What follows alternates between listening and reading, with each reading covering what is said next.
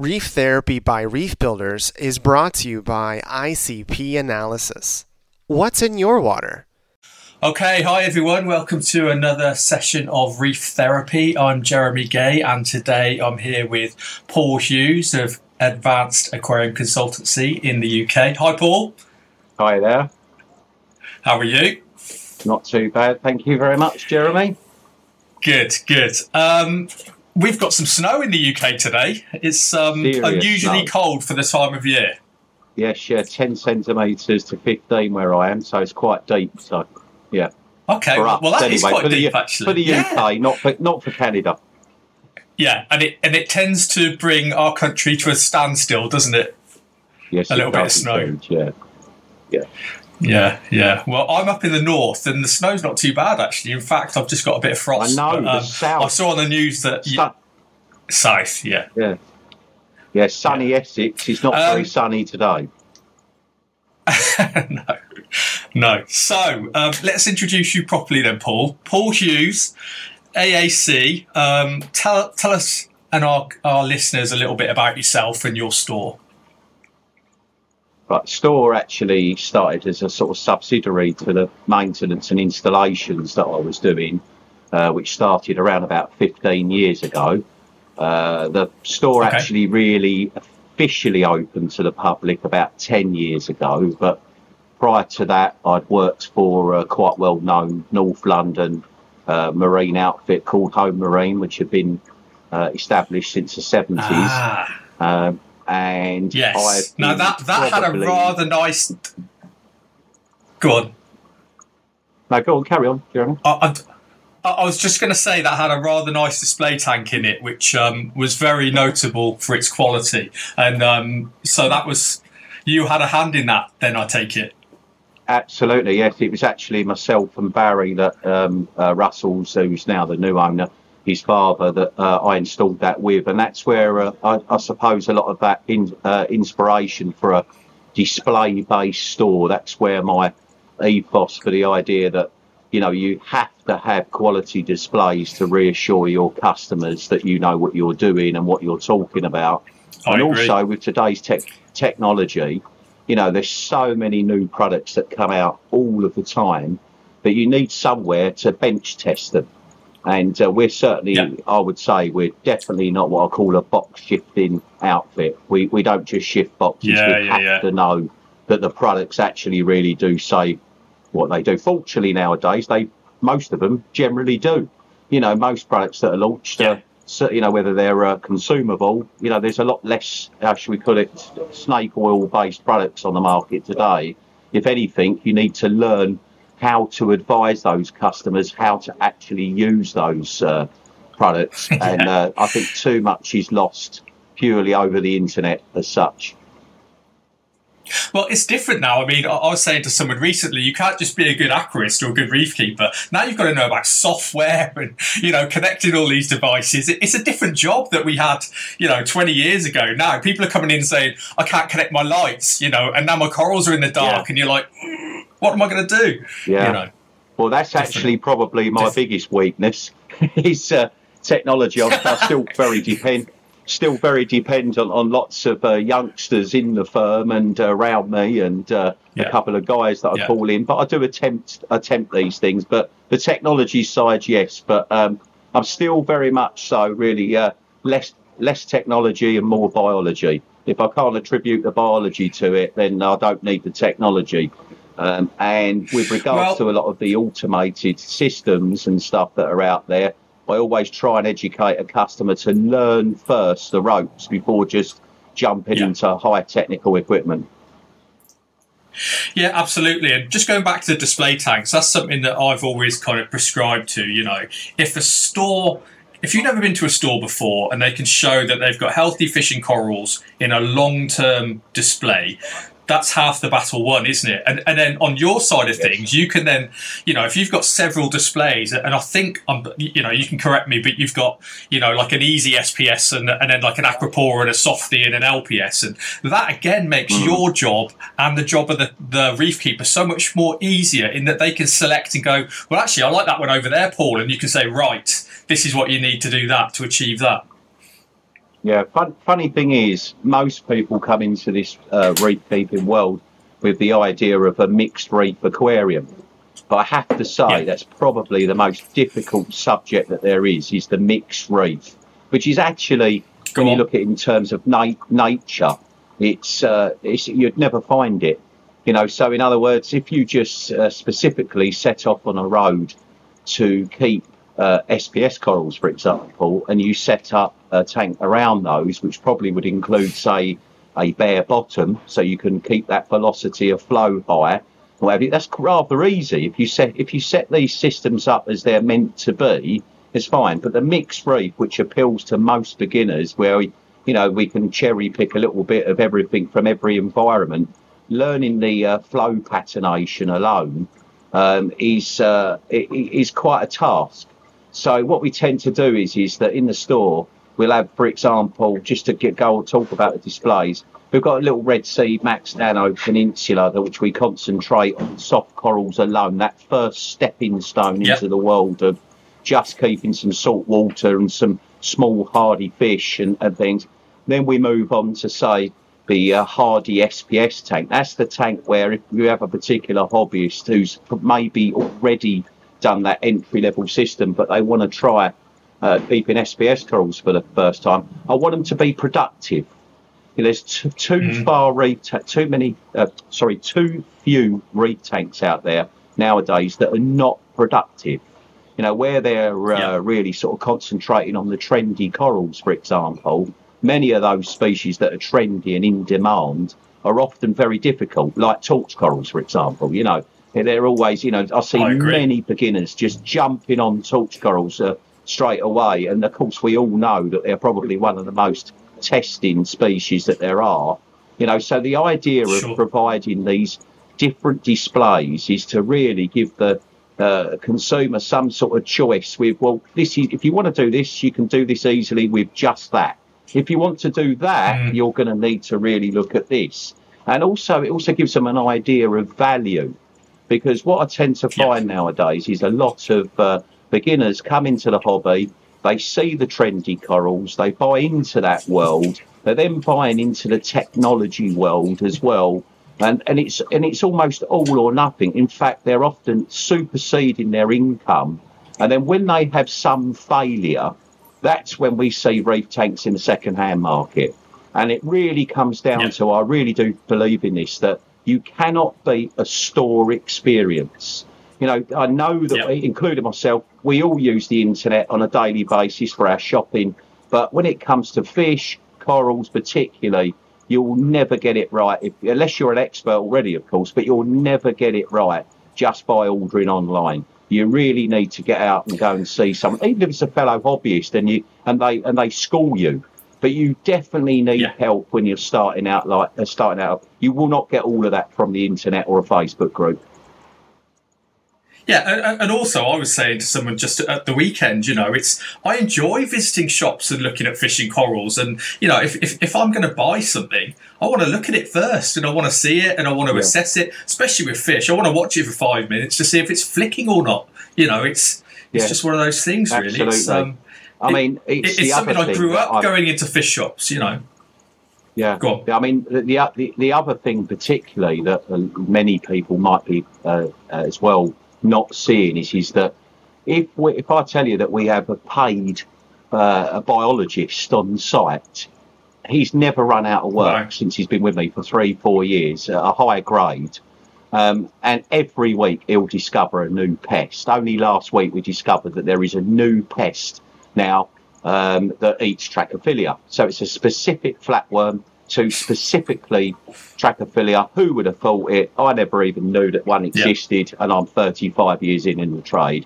And it wasn't that long ago that he discovered another type of flatworm as well on a recent shipment. So everything that we, every week we're learning, and if we're learning every week, then that's why I think it's really important that when you're buying corals or fish, you ought to be seeing them, because if you're buying from an online-only source, for example, all the time, there is always a risk or a chance that you're not seeing the fish were velvet in the system.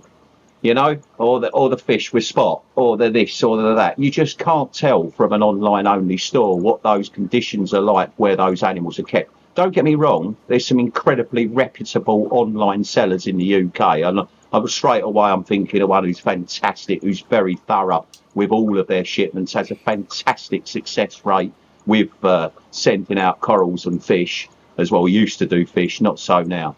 But with fish, I think that's really fundamental, you know, buying fish online, unless, of course, you're in a situation, as some are, that may be disabled or they can't get out the house, but get in the car. That's what I say, get in the car.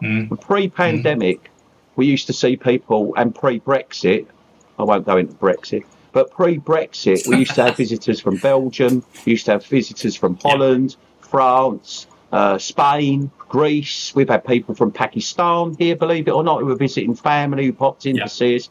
And, you know, and then I'll get someone moaning that they've got to drive 2 hours up the road from Croydon or somewhere like that.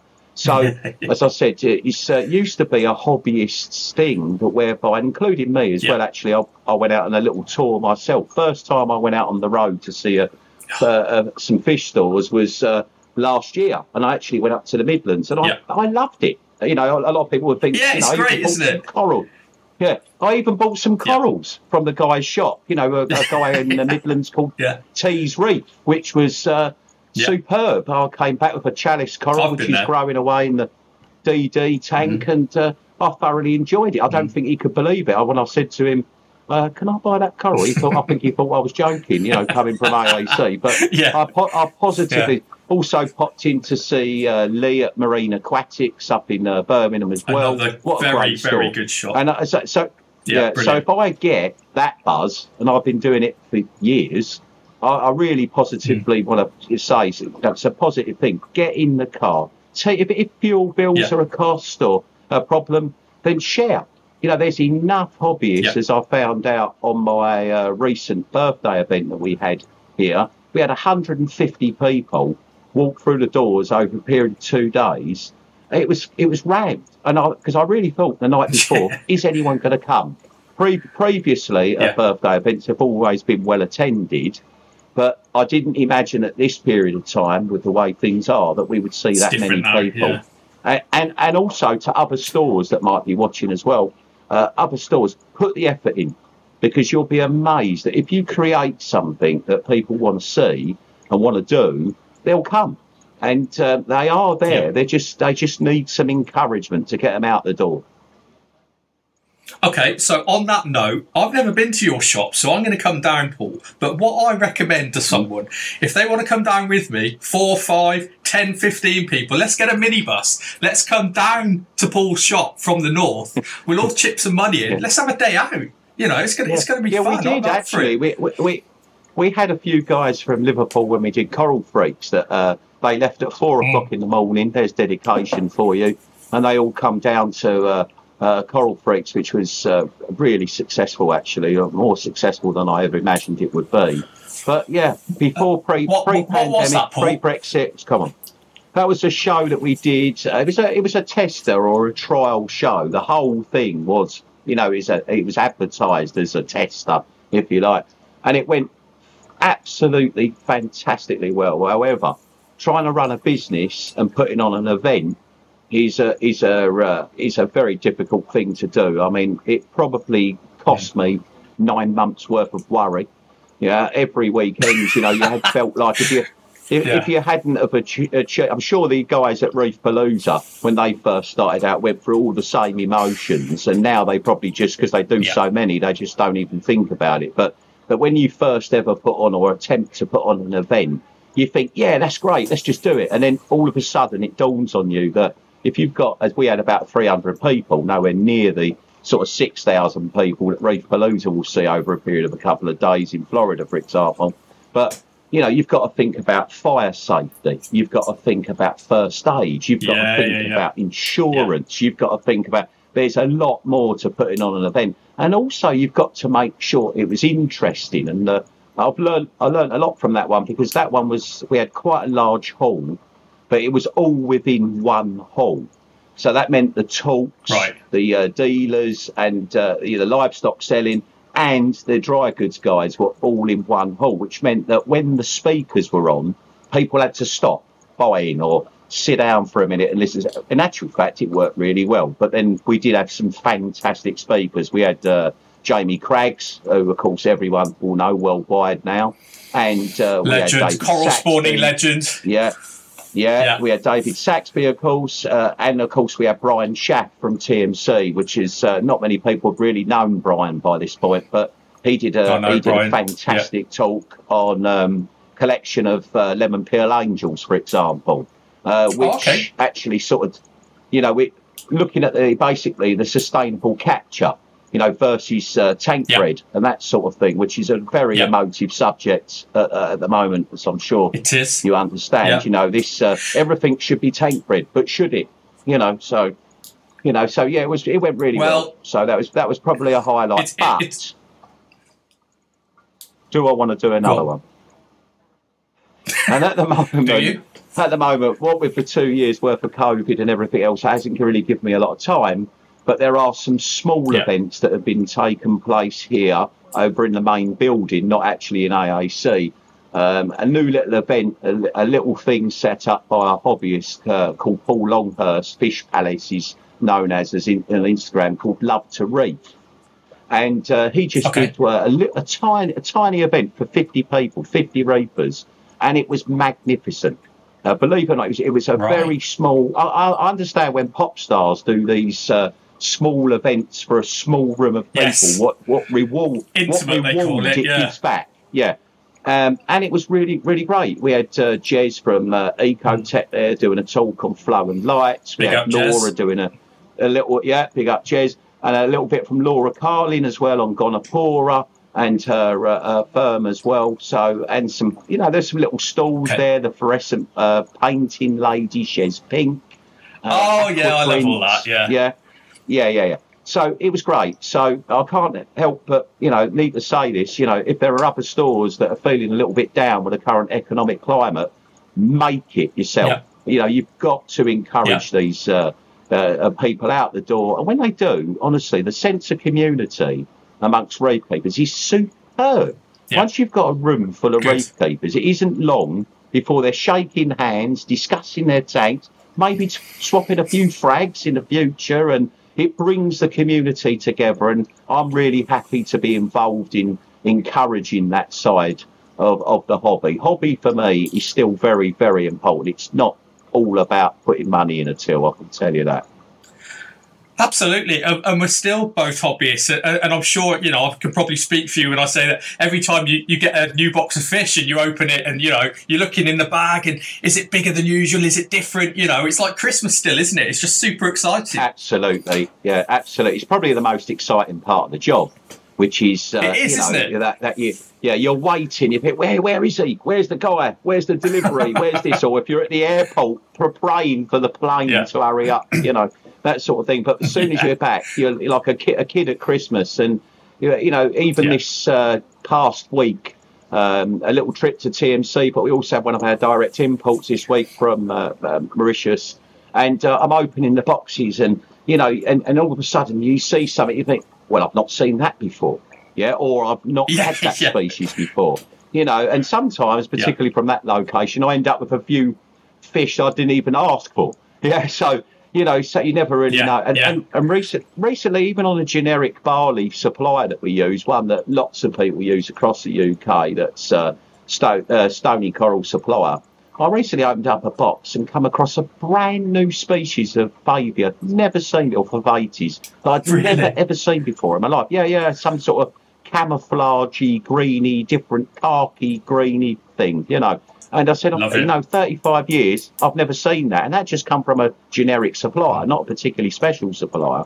But you're absolutely right. Still their level of excitement for, I think a lot of LFS owners would say that, there's got to be some perks to the job. Yeah, definitely. So let's talk about the Essex Coral Farm then. So this is, if you could just tell us a bit about it. Obviously, I've heard about it. Is it on site? Is it off site? What is it? Well, basically, that's how really it all started in so many words. I was working as a retail sales staff for Home Marine, and I can't remember the years. I'm diabolical at remembering years, but anyone who's watching this who's seasoned will know. There was a company in America years ago called GARF, Geothermal Research Foundation, I think it was, and I always thought it was, I've never forgotten it because it had such an odd name. It didn't say we grow corals or something. It's this strange name. Well, that company, I must have been about 23 years old, so I'm 51, 52 this year. And that company was the first, it was when I was first on the internet. I mean, we're talking, pre-Facebook selling, pre-Instagram. You know, I think I'd only just got a mobile phone.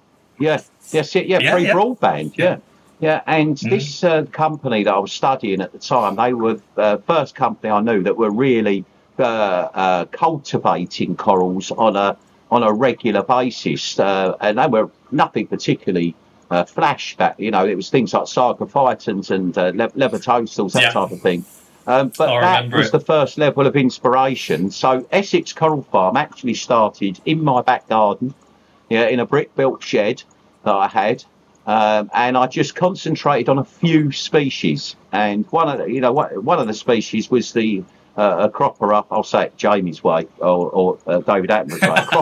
Acropora, Montipora, and it was the Validia, the tricolour acro, and I had hundreds and hundreds of this coral, and a few other species as well.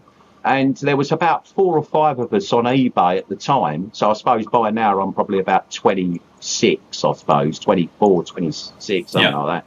And that was at the time when really I started, if you like, this Essex Coral Farm vibe. So I would say it's probably only about 4 or 5 of us. Clayton from Reefworks was one of them. He was already getting involved in a big way, based from his home in Bromley. And I was based over in Essex.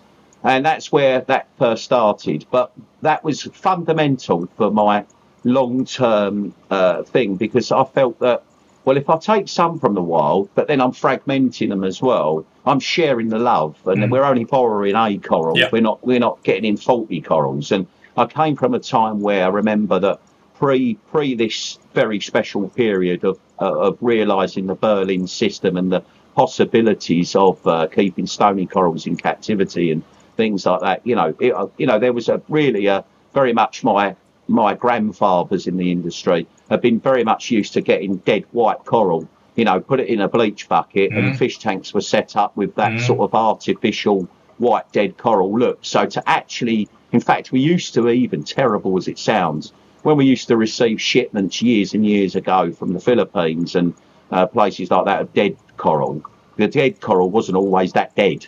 And there we were throwing it in a bucket full of bleach, to put it in a system, to today where we've got Jamie Cragg spawning these corals in captivity. Interestingly, at the weekend we had Sven Fosser visit us on Saturday, and he was one of the first few people, of course, he came Saturdays on the page, if you have a look. It was fantastic. I mean, he's obviously a hero of mine. And a pioneer. Those books that... Oh, absolutely. In fact, they all said he was a liar. We had Stuber, of course, with his first acro, and we had Wet Pets down the road, Romford, that had its first in Essex. That was the closest thing to me that actually had an acro growing in it at the time. But they're the early days of that coral farm. The idea was that we would share the love a little bit more. And I was studying it all the time. And, of course, in combination later on with the installation and the maintenance side of things, I was able to provide all of those installation customers and clients with hardy grown aquacultured corals that early. Of course, as the demand grew, the insatiable demand, as I call it, for marine organisms worldwide, of course, my farming has become less. You can't grow them fast. Well, no, I can't. And the reality is that some of those heirloom species are not trendy anymore. So they've been lost, a bit like British apples. Everyone wants a Braeburn, but there's hundreds of British apples that no one would ever eat. But I tried to hang on to some of those, but sadly, quite a few of those are no longer in production, not being very favourable. But I still keep a library wherever I can of those easy care corals. Do you know anyone who still has that original line of Velida? Yeah. Well, there's one actually that we can't be sure whether it's the actual one or not. But there's one piece in this shop still that's probably got an ancestry of about 22 years, which looks very similar to my Velida. It could be my Velida, but certainly one of the corals that everyone in the UK takes for granted, and I'm going to claim it as mine, is the lime green branching hammer, the multi-coloured lime green branching hammer, because that is a lady, actually, when I was working for Home Marine, I remember selling, when we were getting corals back then from Lombok in Indonesia, I got one piece of branching green hammer, and I planted it in this system near St Albans, a very, very good client of mine. No expense spared. Just do what you want, Paul. Spend what you want. That's how good it was, this particular client. And, she really, as I've often said to her, built AAC, if you like. So it was... and she let me do what I wanted. So there was no question of cost or anything like that. So I planted this lime green hammer, and I'm not joking, Jeremy. It just grew and grew and grew. And the other interesting thing is over multi-generations of daughter polyps and fragging and things, we've now got this hammer all across the country. I've seen it. Right. Hobbyists have bought it off me. They've traded it with someone else, and they've traded it with someone else, and and it's just spread like a germ across the country. Yeah. And one of the interesting things about it is not only is it phosphate resistant, it's also brown jelly resistant as well. We tend to find that when this species is within most people's aquariums, even if they've suffered a brown jelly event, this particular hammer seems to get through that with no problems at all. So there's a big shout out for aquaculturing corals, certainly. And that's probably one of the biggest successes. I mean, even things that people again take for granted, like Stylophora, the purple stylo that everyone's had at some point in their life in the hobby, that I believe started out life with Martin Lakin. And that's throughout the entire country because that stylo originally came from, I believe, Nausicaa in France, when what used to be called the Kent Muppets on Ultimate Reef, they went off to Nausicaa and came back with a few species, Pablo and Martin and a few other guys. They went there and they came back with this. And, of course, that's why the Americans never had Stylophora pistolar or the purple stylo. And we did. Yep. Because it actually came in on Red Sea live rocks originally. Even the pulse coral, even the short pulse coral was originally, I believe, Terry Evans's. Yeah, and it was at a time where we were getting Red Sea live rock shipments, which I believe elsewhere in the world they hadn't. Yeah, and but they're the success stories of those early farming days, and that's the type of thing that I was growing. It's all easy care stuff, and of course the plethora of Ceratopora species that I still do to this day maintain. And now, have you got a pink Ceratopora? Well, because pink seems to be disappearing. Well, the pink's only disappeared, I believe, because of the lighting that we're using. Yeah, the pink is still there. The Fiji, the one that people mostly refer to as the pink Ceratopora, we had two. One was originally coming out of the South Pacific from Walt Smith, and the other one was coming out of Indonesia. But those colours that we're not seeing now, I actually believe that's down to the way that the coral was morphed to the type of lighting we're using. So so lots of people don't realise, but if they put all their lights, all their LEDs to white and white only, you will see those pink tones that are there. And when we used to have, for example, metal halide at about 10, 14K, we would see this pinks. We would see blues, we would see pinks. Now, when you're using lots of heavy blue light, you don't see that. So very often if you take a picture of a blue... So lighting's changed dramatically, of course, This is just up Jake Adams' street as well. This was one of his last conversations about lighting. Always bangs on about the white light and the blue corals. No one wants blue mushrooms anymore because you can't see them under blue light. What happened to the purple Formosa? No one wants it anymore. Absolutely. And you're probably right. Yeah. A lot of these bird of paradise Ceratoporas, which are kind of neon green, are probably quite pink under white light. So, well, they are. I mean, even the deep water green Ceratopora, the green bird's nest that some people will be familiar with. If you push that species actually needs to be in lower light. If you move it up to higher light, it will actually go browny green. Yeah. And interestingly, on a little name drop, I suppose, Mike Paletta came to the store once along with Tony Vargas. Yes. And the one coral we really wanted was this deep big water up Tony, green, big up Mike. Deep water green Hystrix, which wasn't, again, it's funny, it's really odd because obviously when you got people in your store that they must have seen it before, you know, we're only Little England, you know. But actual fact, on those visits by a few US guys to the store, they've often said to me, it's amazing. I said, what do you mean? So, well, we never see so many colonies. We never see this species. We never see that species. So believe it or not, you know, we're always looking to the US as, they've got all the corals. But the reality is that everywhere you go around the world, you will find, particularly down to local hobbyists, actually, and, you will find some species that is either unique or doing really well in that area or that territory. Yeah, so, it's... I was somewhere the other day where I saw this chalice coral I've never seen before, but I probably have. It's just that when it's been in captivity for a long time, it will take on a different structure, a different shape, or a different colour. But lighting, going back to your original thing about the pink Ceratopora, they're still there. It's how you light them that will really determine the way that they look. Sounds good. So the farm then, Paul, so is it in your store now? I mean, is it just some trays? Are you actually arcing species and variants? Have you got, tell us a bit about that. Yeah, I mean, right, so Unit 4, which is where the shop actually began. So I used to, when I was living this side of town rather than this side of town, at my old house where the brick built, I still kept the farm. The farm was running for quite some time while I still had the store. So Unit 4 was where the store actually opened. And as times progressed and we needed to expand, we kept the old shop and turned that into a farm and quarantine, for the fish. And we expanded into Unit 6 and Unit 7.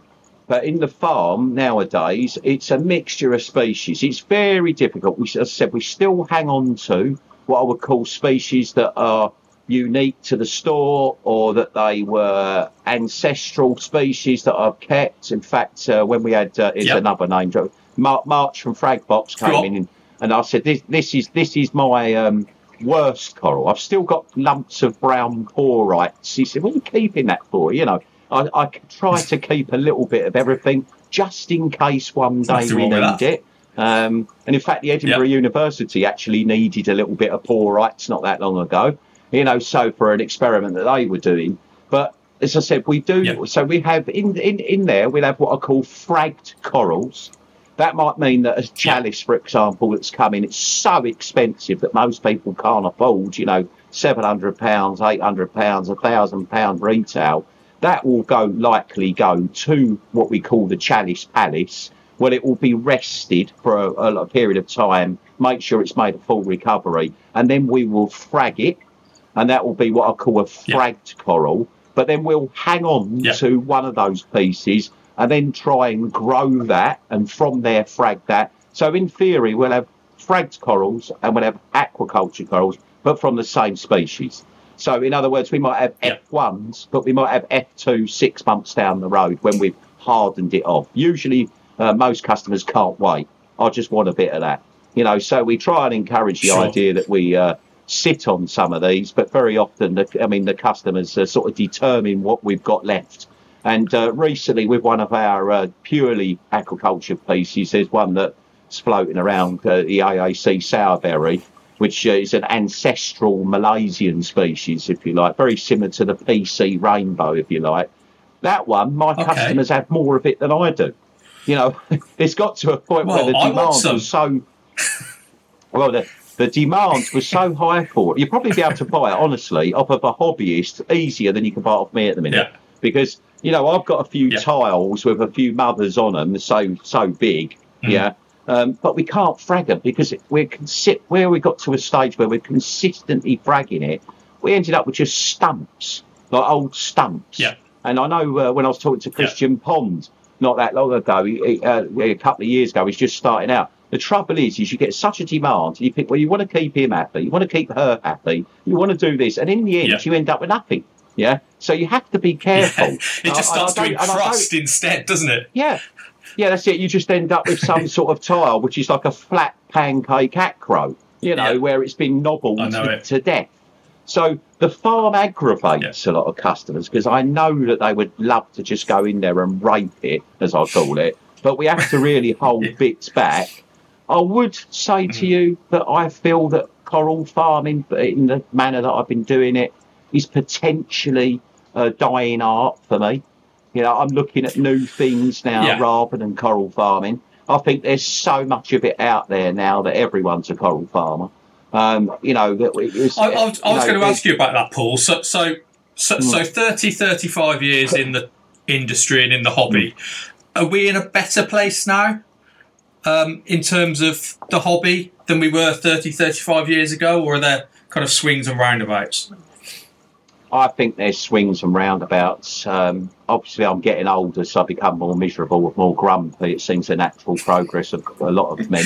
Your back's got worse. I would genuinely say that there are some things. So, for example, the level of success that people are having is fantastic because, you know, providing they do talk to a decent LFS owner, or they're getting or they're being schooled by a very good hobbyist. There's no reason for them to really be failing, only if they're pushing the boundaries beyond their expertise. I mean, you know, you could set up a soft coral aquarium today, and with the level of technology and equipment that's out there, there's absolutely no reason to fail, apart from, of course, pests. You know, pests is obviously something that, you know, any fine gardener would suffer with box blight, for example, or you know, some sort of caterpillar or grub. So there's some things that are out of your control or can be out of your control, despite quarantining as well. I'd like to add there, you know, you can do all the quarantining you want. But as Christian recently said to me, which is quite a good statement, he turned around and he said to me, you just can't quarantine the bacterial problems out of some of these things, you know. You know, there are certain limitations to quarantine with corals, certainly. But on the majority of it, where aquaculture is being carried out, there is a possibility to end up with what I call a pest-free environment. But then you've got to trust your customers to only shop with you, and that never happens. So, you know, you can put all the effort you want into aquaculture and coral farming, but ultimately, do people actually really, you know, understand, you know, what goes into that? And I know, for example, an aquacultured frag is worth way more than a fragged coral. Yeah. So, for example, you know, so I know it's very difficult in the UK to get what we see in the States. You know, when I visited Top Shelf, you know, to see their farm, and it was an absolute dream for me. They are actually still selling corals for what they're worth. You know, whereas over in the UK, I would say that the mindset is that I'm not paying that because it's got a silly name. No, the silly name's not there to increase its value. You know, and I've often had to explain before that, you know, you wouldn't call a Cropera microclados, you know, the brown one with the red polyps. No. We know it's strawberry shortcake. You know, names are not what add value to a coral. Names are so that you know what we're talking about. You know, that's the thing. But in terms of the hobby level of success, it's wonderful. I cannot, you know, say enough. I think that we're in such a fantastic position today. I mean, Jamie is the evidence of that. If, as a hobby, we didn't have the toys for our hobby, Jamie would never have been able to do his bit. So in terms of that side of it, fantastic. In terms of it's the other side. Exactly right. I was writing about the pillar coral in the Caribbean today, and it's just been IUCN red listed, which is terrible. But the guys that are saving it, the Florida Aquarium, they spawned it based on Jamie's research and the Coral Lab. And Jamie's using equipment that we use. You know, he's using radions, he's using, you know, Triton method and all these different things. And I love how the hobby is responsible and could be a massive part of saving the reefs long term. I think that's great. Something that's really, and Sven actually brought that up the other day. You know, when he laughs now when he visits stores or visits hobbyists or whatever, and he sees all these stony corals growing and things like that. When people called him a liar all them years ago, you know, you never do it, it won't work, it won't, you know, and all of that. To where we are now is just phenomenal. But I would say the one thing for me that's really changed, which is really upsetting, and is the trophy culture. What I call the trophy culture.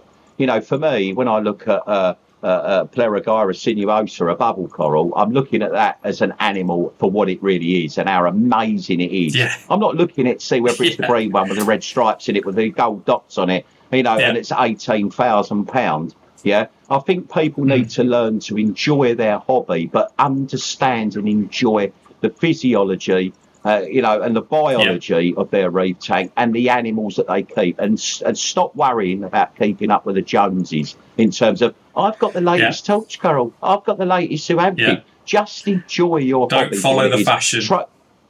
Trophy culture is something that I see as the bad side of the hobby, because we can actually push species, you know, an insatiable demand on a particular species, like the gold torch coral at the moment. We just use it as a general term, the gold torch coral. You know, I don't believe that the amount of torch corals that we see are all being maricultured properly. They can't be, because once upon a time we never saw them.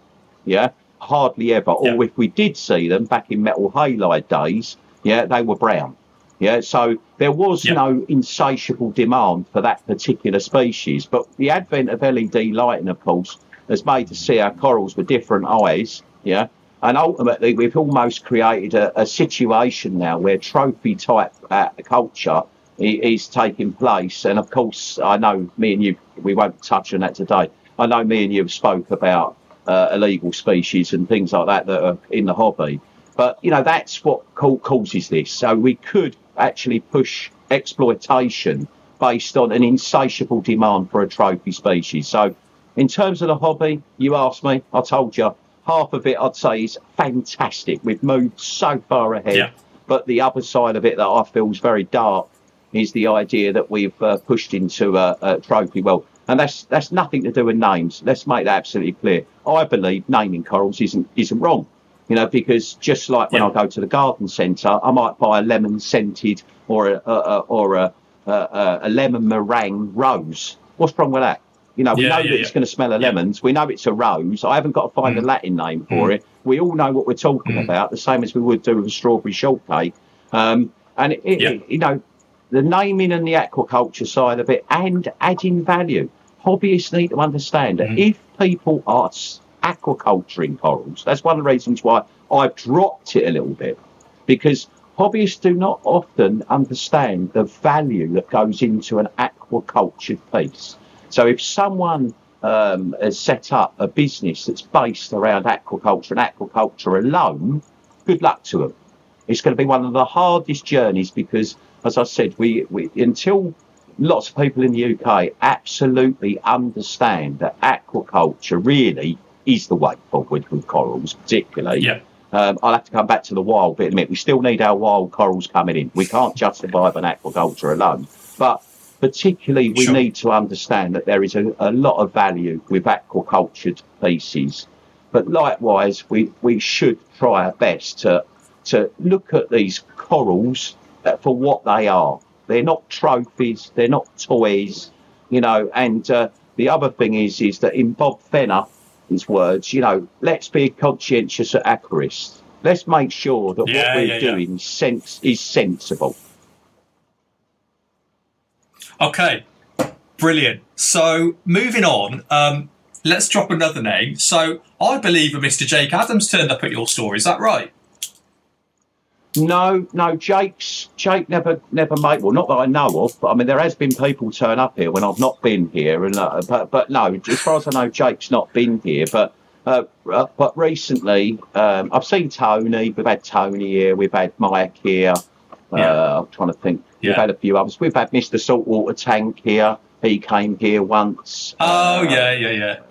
Yeah, there's been a lot of people come through this store because we sit quite close to London and quite close to Stansted. We do tend to see a lot of international visitors, and of course the suppliers love it because it's a little place for them to stop off in, so that our international visitors get a taste of the UK, if we like, from a reefing perspective. Yeah, no, the Jake Adams thing. I mean, I think we should actually talk about that for a second, but let's. I mean, obviously, you were one of the first people to message me when the news broke, and obviously you were away, and we can discuss that in a minute. And thanks for the sentiments, and again the outpouring that the British guys and all across the world, gave to Jake was amazing. And you said to me privately the other day, you said some really really nice things. Yeah, well, Jake was one of those, I think, that, we both said this the other day, there was all sorts of things. Some people didn't like him, some people loved him, and all the rest of it. But one of the most important things of all is this, Reef Builders.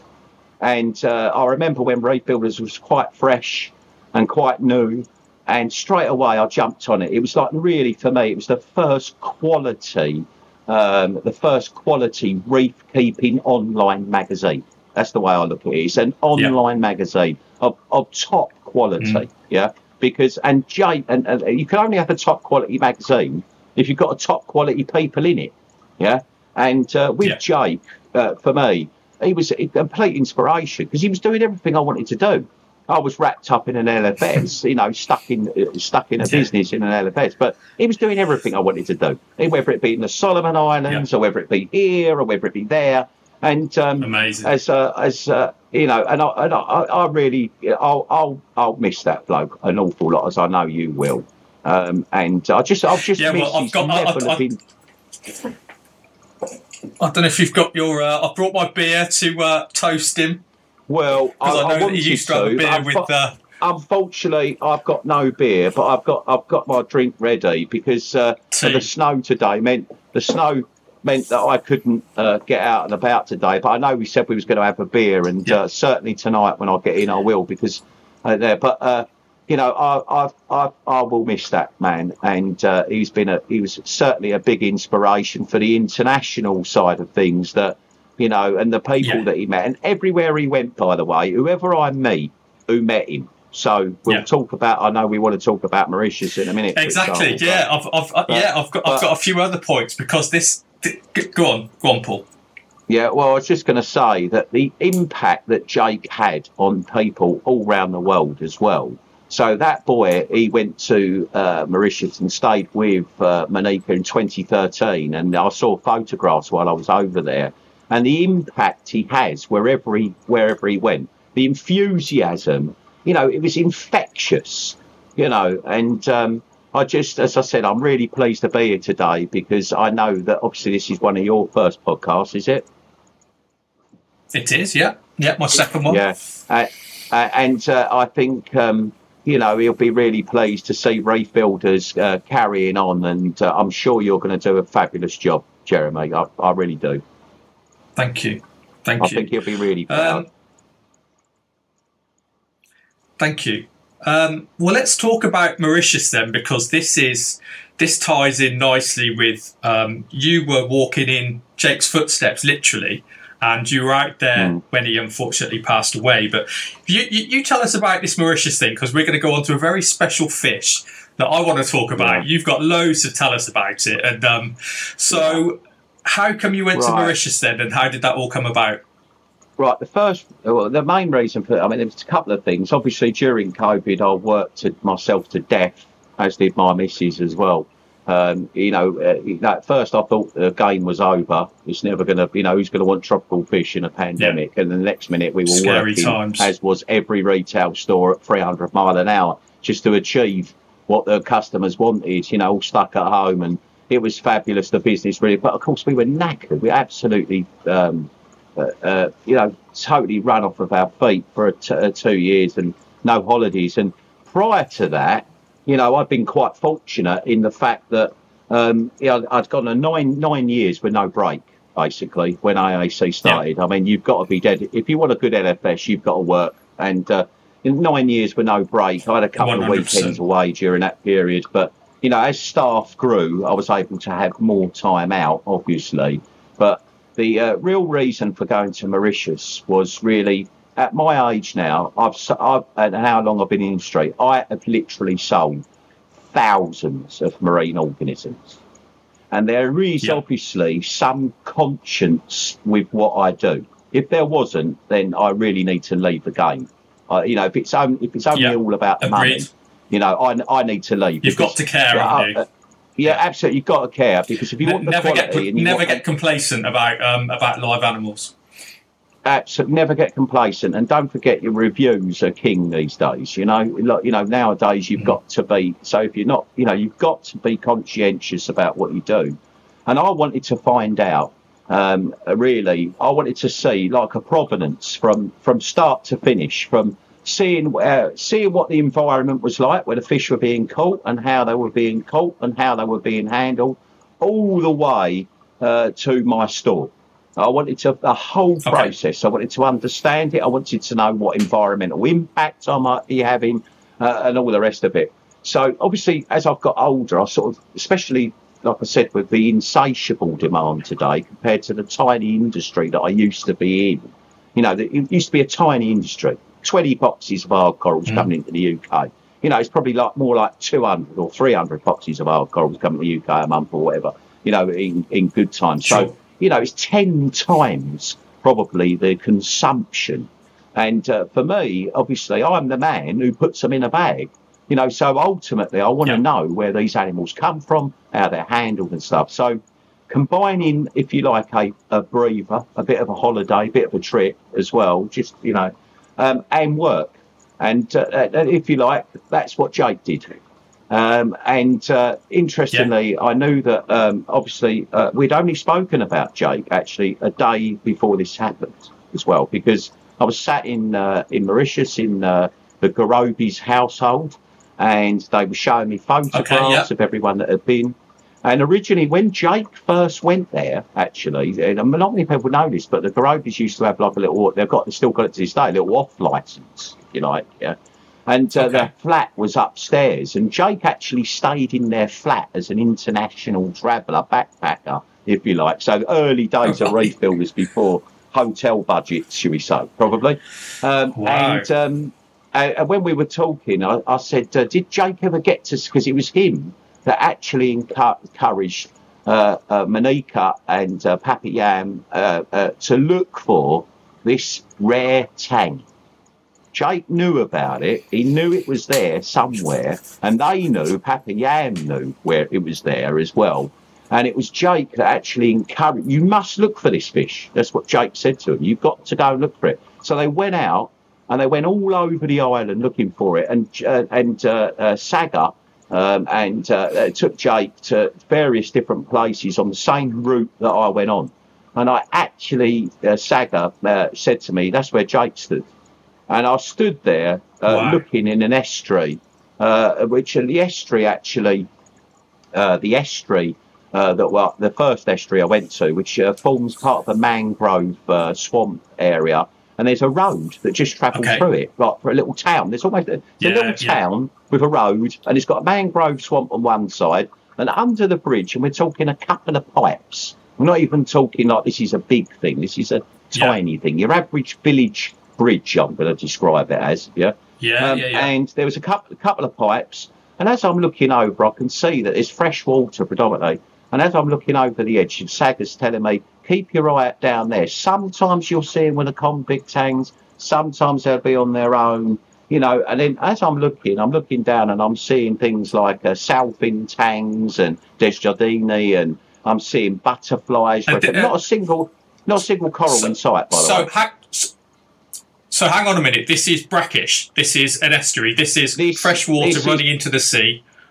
Yeah. The coral reef is approximately 1 mile, from where I am now. So we're a mile upriver, if you like, And I couldn't believe the diversity of life that I was seeing. It was just mind blowing. In fact, I done a lot of snorkeling all around the island on the reef. I saw some fabulous usual things, corals and things. But what was really the best thing about Mauritius is its mangrove swamps, without a shadow of a doubt. You know, if I've done mangroves in the Caribbean before, but to do mangroves in the Indian Ocean or around that way, I mean, I would recommend it to anyone. It's the most diverse habitat that I've certainly ever visited before, and certainly probably the highlight for me. But Jake stood on this bridge, and I stood there, and then the following day, the news came. And honestly, I'm getting a chill just thinking about it. It makes me emotional, actually, just thinking about it, because Saga went, "Oh, Jake Adams." I said, "Did he?" Like this. I said, "Oh, right," like that. Anyway, still didn't see any, right? Nor did Jake, actually. Jake never saw him either, And in fact, to this day, as far as I'm aware, and I made Papa Yam laugh, I'm the only European that's seen it.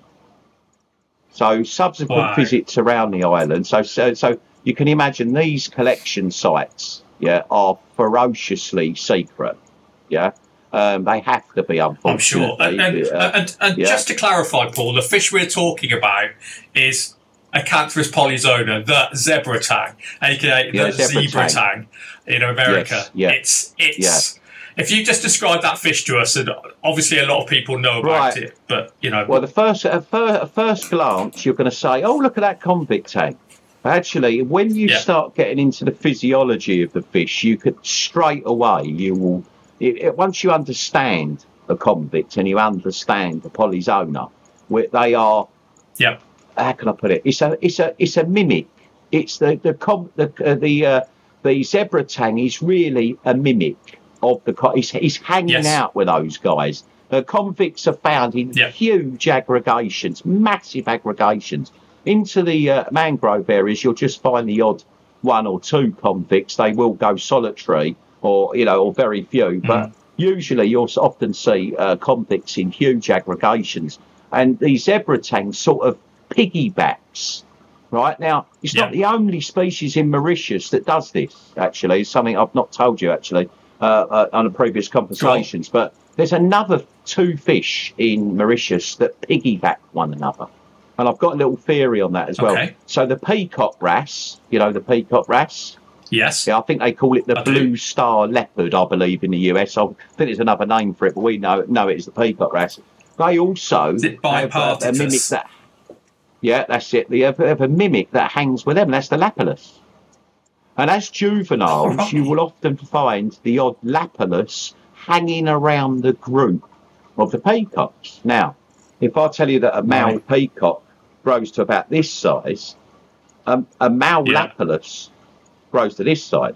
And to this day, they're still misdescribed, as I'm sure Kai or Lemon TYK or whatever, Kai would tell you, the famous ichthyologist, he will tell you that it's still described as Halochoris, it's still described as macro lapillus, but it's actually a Halochoris, I'm sure of it, what I believe is they're really aggressive, actually. People don't often understand. Lapillus is a fully mature fish. Yeah, they're actually quite aggressive. And I believe, and I've seen how they behave with things like a river shrimp or shrimp. They literally grab hold of it, like lots of others in the genus, and they will smash it onto a rock.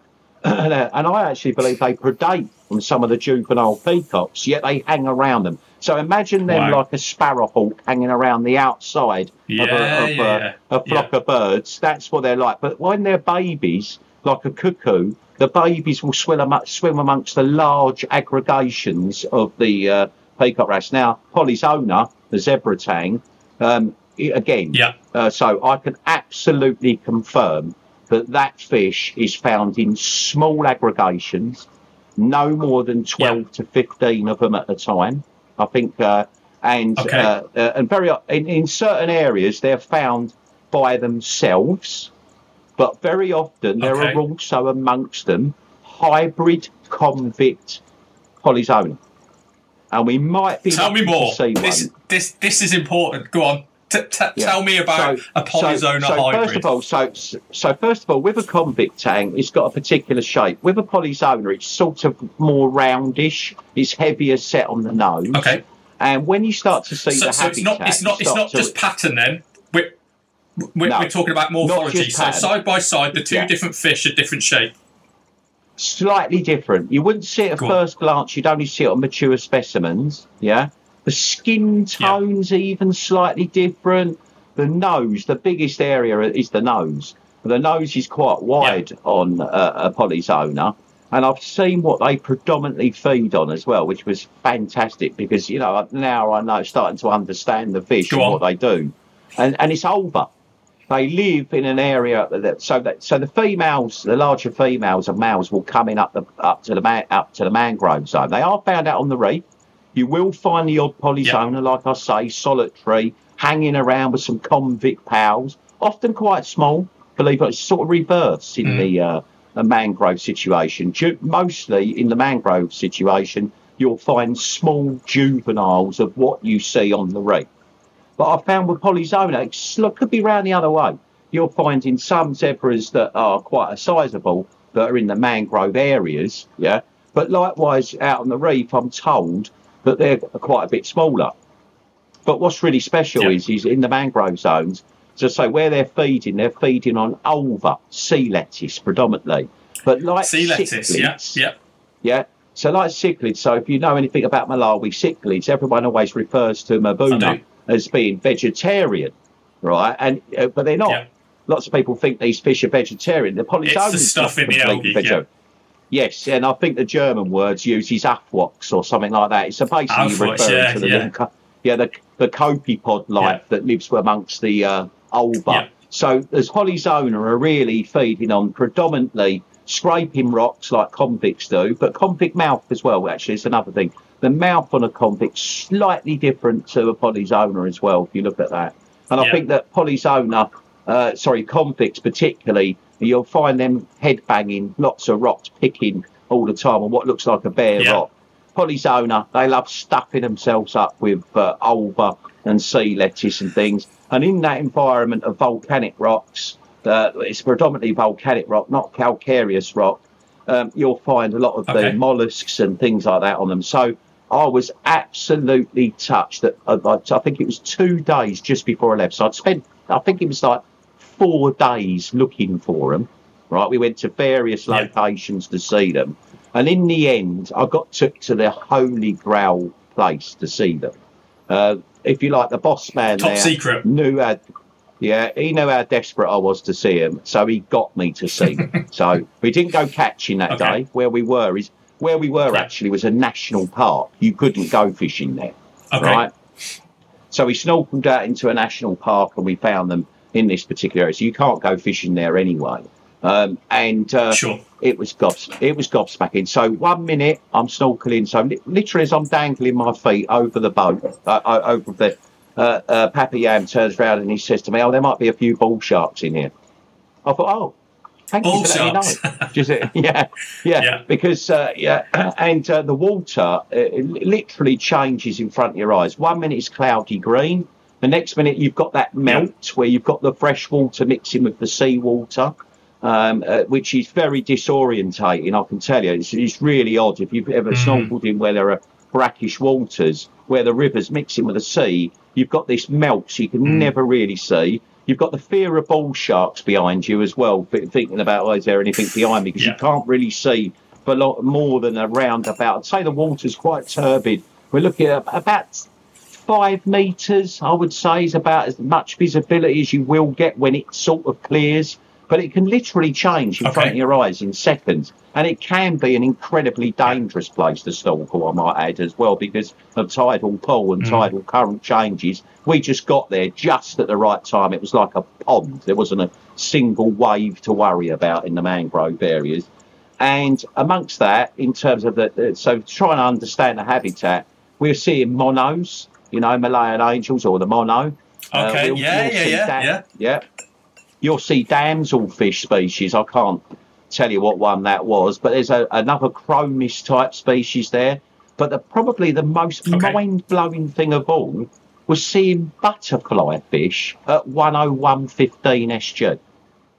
And there's in brackish something on water. that. So in brackish water. So we're talking raccoons, Luluna particularly, living in these areas, and Ariga as well, living in these areas where you would find a mono.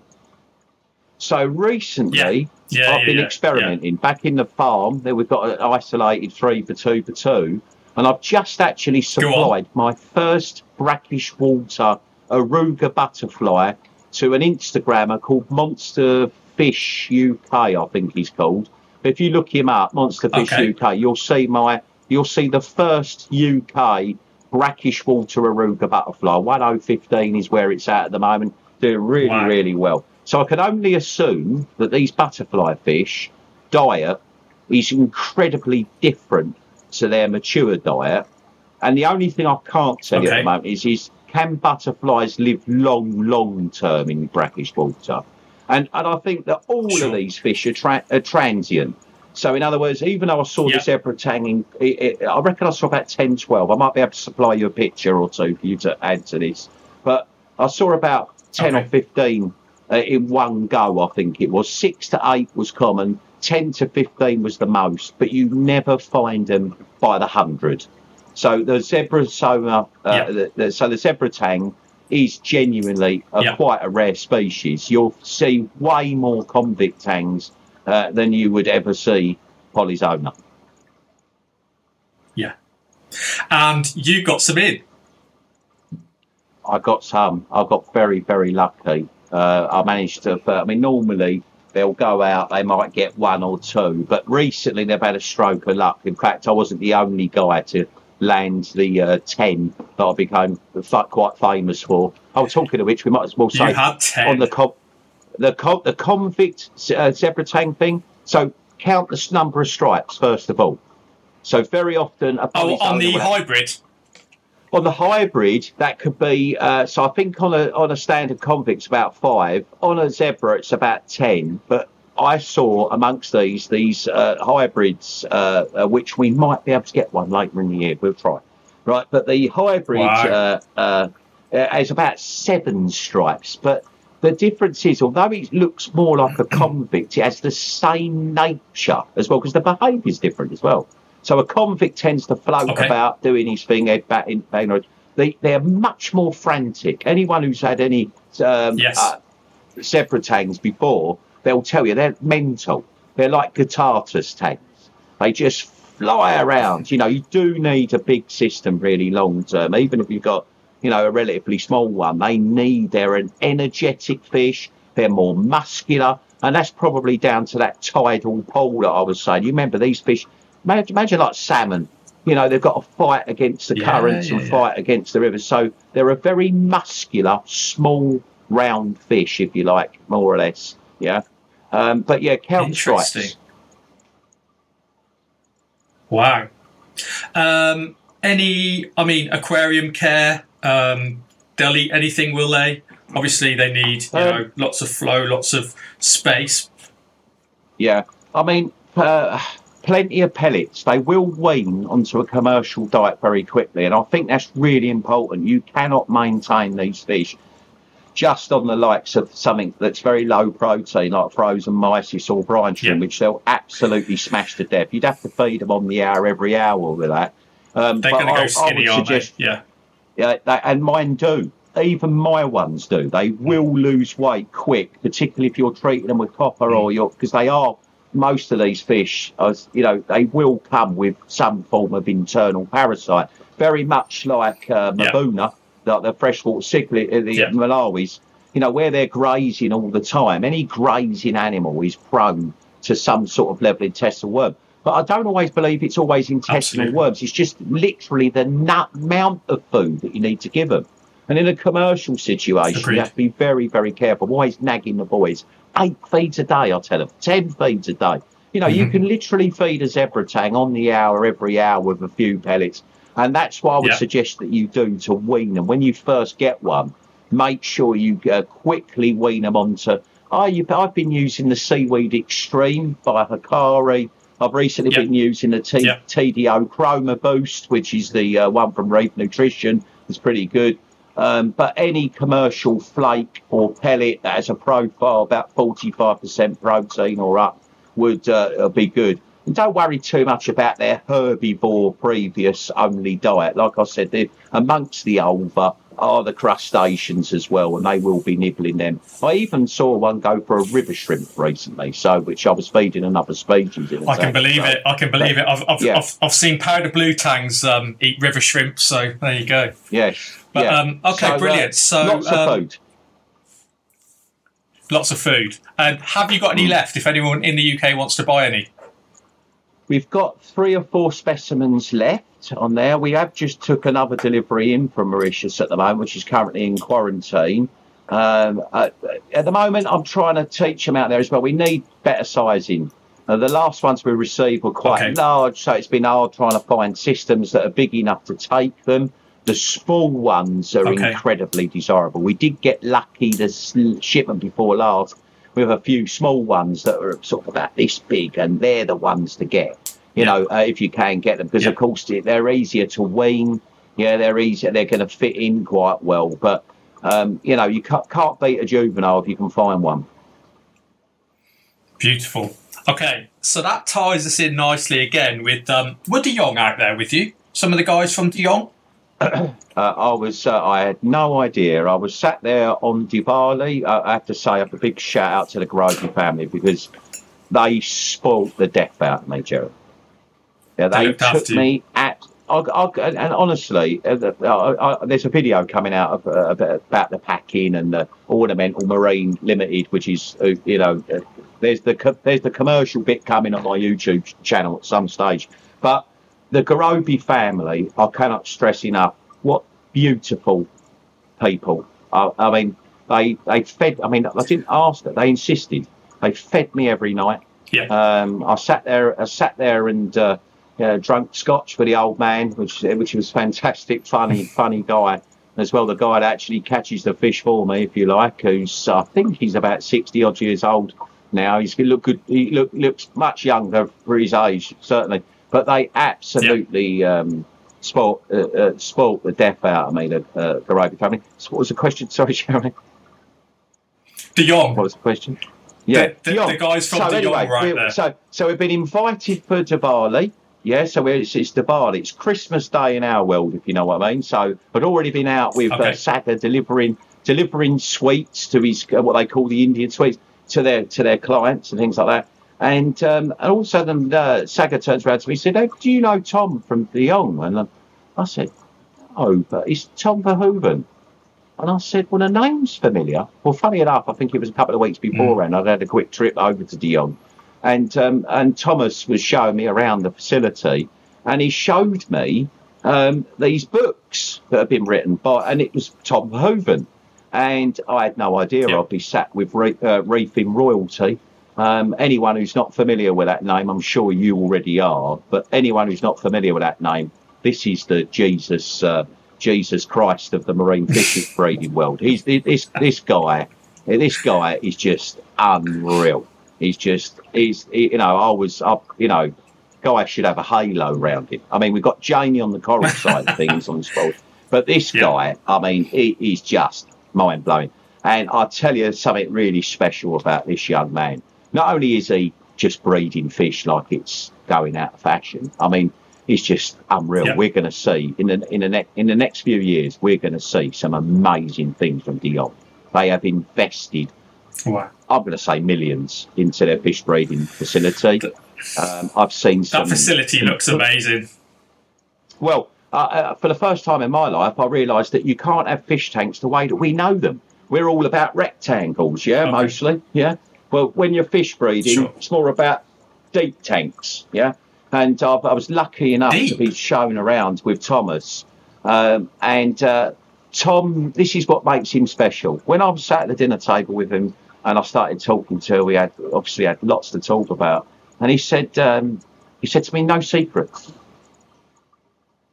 No secrets." And this is why this guy is really special. As far as he's concerned, the knowledge should be there for everyone. In the past, we've seen very famous companies, which I'm not going to name any names or be pressured into naming names, but we've seen some incredibly important fish breeding aquaculture facilities around the world that produce fish, but they ain't going to tell you nothing. Yeah, that money for some of these people has come in from government sources initially. That's the bit that hurts sometimes, is when your scientist becomes commercial. I like to keep my scientists, if you like, ideally, you stay as a scientist, let us do the commercial bit. But he's categorically made a point of telling me that there'll be no secrets. So if people want to learn from Tom Verhoeven, you can. Yeah, and he will be writing papers that will be accessed. You'll be able to access those papers. There'll be no secrets. And currently, I know the species that he's trying to breed. And the other thing that he said, which I believe is actually Thomas's ethos or so, De Jong is focusing on breeding species and he's keeping them cheap. He doesn't want to see this level. Okay. I mean, obviously they've obviously got to accrue their money back. I mean, these, people always go, why is the yellow tangs? Why is the yellow tang so much money? Well, have a go yourselves, because breeding a yellow tang will require hundreds of thousands of dollars or pounds or more, to even think about doing it. Then there's the demand. Then there's the situation of having no life. If you get into breeding fish, you've got no life left unless you've got staff that you can stand in for you all the time that are as good as you are. And it's the same, actually, I think, with spawning corals and stuff. You need to be there. You can't just, forget about it and let them get on with it, So your life is taken over with breeding these fish. But, Tom and Thomas's viewpoint is as cheap as they can produce them. So, because they want to see the hobby carry on, irrespective of worldwide international trade bans. They want to be able to provide fish at very affordable cost for the hobbyist. That is their sole objective. And Tom, when he said to me, because we was having a few drinks at the time, he said to me, he went, there's going to be no secrets. And, and he said to me, when you get back, he said, if there's anything that you need or any knowledge that you need, just get in touch. And funny enough, as soon as I touched the soil, there was a question I couldn't remember what he told me about what I call the clownfish problem. So tank-bred species, they do have a lot of problems. Yeah. So even the Biota de Jongi grammar, it's been sent to me with a flared gill, or it's got problems as such. And they also pick up viruses really, really quickly. The problem with tank-bred species is as soon as you introduce them to their wild counterparts, they've got very little immune system. Yeah, so they need time. And clownfish, or fancy clownfish particularly, I've found in recent times through hybridisation, they're almost so clinically bred now that as soon as you put them amongst wild stock, they'll very quickly contract problems. And there's a particular problem that I need to iron out with him. Unfortunately, and we'll have to wish him well, he's just got back after another big talk or conference he did. So it's Mauritius. He went back to Holland. Then he went to a big conference. I can't remember what one it was, but there was a big international conference that followed it. And shortly after that, he got meningitis. And of course, we all know that meningitis is a shocking problem. And serious, he's only just returned to work. And I believe that some of his memory and bits and pieces like that is at the moment is so, fingers crossed for Tom Verhoeven. But ultimately, he's going to be he's going to be one of the future saints of our trade. And hopefully we will see in the UK in a not too distant future, a new batch of Gramma de Jongi, a new batch of yellow tang, and some Geniacanthus angels as well. He's got, when I was walking around there... I'll take some of them. Yeah, when I was walking around there, you've got the usual clownfish that they've been breeding for years at De Jong, and there's seahorses, obviously, as well. But there's the usual suspects are already being bred, shall we say, and even some other varieties as well, some really rare clowns from Aussie land as well that they're breeding as well. But clowns are clowns, you know, and what we need to do is think out of the box, because if we ever end up in a situation where captive bred only species are available, we need more than clownfish to invigorate the hobby. So right now we're seeing some wonderful fish coming out of Bali Aquarish. A big shout out to them. I mean, we're seeing some beautiful little angel species coming from there, and of course biota as well. But, you know, we've seen this year at AAC alone, we've had Paracentropyge venustus. I mean, what a fish. That fish. Oh, yeah, they're lovely, specimen. aren't they? Yeah. Little tank bred, that fish is a wild specimen. I don't know. There's one guy I know of that managed to keep one going for a number of years. But Paracentropyge venustus is one of the most difficult specimens that there are to maintain in captivity. And now we're getting tank-bred ones of those. I've got a tank-bred bicolour angel. I've got at the moment. Nice. We've seen tank-bred blue lion angels as well. They're coming thick and fast. The majestic tank-bred majestics as well. Regal angels, the tank-bred regal angels are just unbelievable. I just love them. There's all the beautiful little juvenile specimens with all your squiggly markings all over them. So the future's bright with fish breeding. The future's bright. And with someone like Tom Verhoeven based in Europe, we're not going to be completely dependent upon someone out in Asia and someone out in the US to provide us with tank-bred species. I think we were talking about coral farms earlier on. I think for me, like I said, I will always do it. I'll always be involved. I'll always be trying to get, but my interest is now steering in a new area. And I think for me, it's time for me to, you know, one thing I've never done, Jeremy, is I've done a lot of things, the aquatic trade, but I've never bred fish apart from the usual tropical suspects, the usual tropical freshwater. Sure. So it's time for me to learn a new craft. And I'm hoping in February that I'll be dipping my toe into a new world. I'm just currently getting a building prepared at the moment where I might well be doing something new in it, which I'm not going to say now. But I'm hoping to be getting involved with that side of things into the new year. Very exciting. Watch this space. Okay, we've got about 10 minutes left. I just want to kind of quiz you quickly on a few different things. Okay. Products that have launched this year, Paul. The time is coming where I'm compiling the annual top 10 product launches that Reef Builders have covered this year. Anything notable? For me, the Red Sea Reef Mat crops up. I think that's a big launch. I was just about what do you to think? say. Well, I was just about to say Red Sea Reef Mat. I literally was. Yeah. And I'll tell you for a reason why. Because not many people probably know, but I was one of the first to sign a non-disclosure for the Clarisea before D&D were distributing it. And when the pretty lovely guy called Daryl, who used to run a company called Simply Aquaria, was developing this product, he asked me and a couple of other people. I don't believe I was the only one. I think there were a few others that did sign this non-disclosure.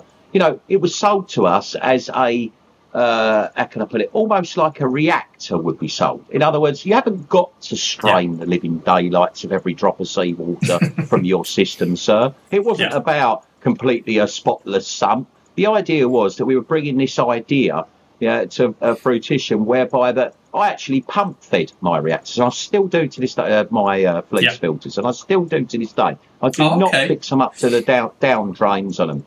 You know, if anything, I think that they should be looked at in a slightly different way. They're an incredibly useful tool. And on a fish-only marine system, strain the living daylights out of the water because it's going to help you with parasite control and that type of thing. But on a reef tank, with all the Berlin principles that we've learned over the years, you can overdo it. I believe you can overdo it. But the Red Sea Reef Mat, the reason why I'm going to put that at the top, despite my mixed feelings on fleece filters, which is quite well known, even I'll sell them, I'll tell everyone.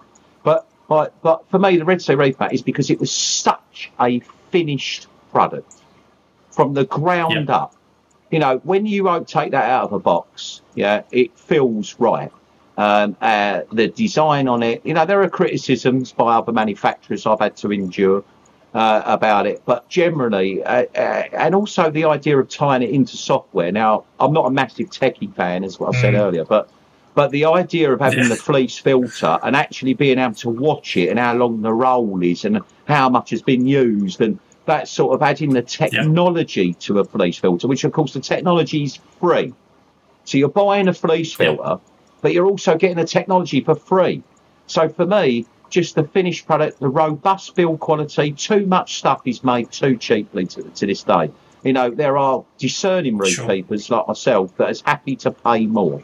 And even with one of the biggest ranges that I sell, which would be Neptune, I'd encourage them, can you please just try a bit harder? You know, service and support, superb. And of course, you get that with Red Sea. Yeah. But for me, it'll be the Red Sea Reef Mat. Oh, other new products out there. Well, of course, the G6. So, I mean, you know. G6, absolutely, yeah. So, for me, just on that note, Paul, what was I going to say? The Red Sea Reef Mat. I've forgotten now. I've forgotten what product I was going to say. Gifts. I think I was talking about. Yeah. So obviously Christmas is coming. Go on. So, what about a gift for a reef keeper? I mean, are we talking a voucher? Is that the safest, or I don't know, a Hannah test kit? I think if you want to buy someone something as such for a reef keeper for Christmas, for example, should always be a gift voucher, because everyone's tank, everyone's aquarium is so intricate and can have so many different. And I've seen it before. We've had, in fact, we refuse now. You know, I just want to buy my husband fish for Christmas. What one can he have? And I go, well, unless we know what you got. Yeah. You know, so I would always discourage Christmas gifts as such and say, please, please support your LFS wherever you are. Go and support your LFS. And please try and support them with they've got livestock. You know, the online situation where we've got where we've got businesses that are, I know they do a great job. They get your goods to your door and they do it very speedily. Yes, you get a few points and all the rest of it. But ultimately, you know, you should really spend your money with a livestock-based dealer, because if you take the livestock, remove the water from retail, the game is over. So go and buy a gift voucher, support your local store that way. That would be that would be for me the right answer. Perfect, and that just about wraps it up. Thank you so much, Paul. I know we could talk more, and guys, if you want another session with Paul, then hopefully he'll oblige us and we can talk some more. But the show has come to an end, so thanks again to AAC and Paul Hughes, and pop down to his store in Harlow, Essex, UK. And if you want to subscribe to Reef Therapy, we would be eternally grateful. Watch it on YouTube or download it on your favourite podcasting app. I've been Jeremy Gay. This is Reef Builders Reef Therapy. Thank you very much. Thank you very much, Jeremy. It's been a pleasure. Thanks very much. Thanks, Paul.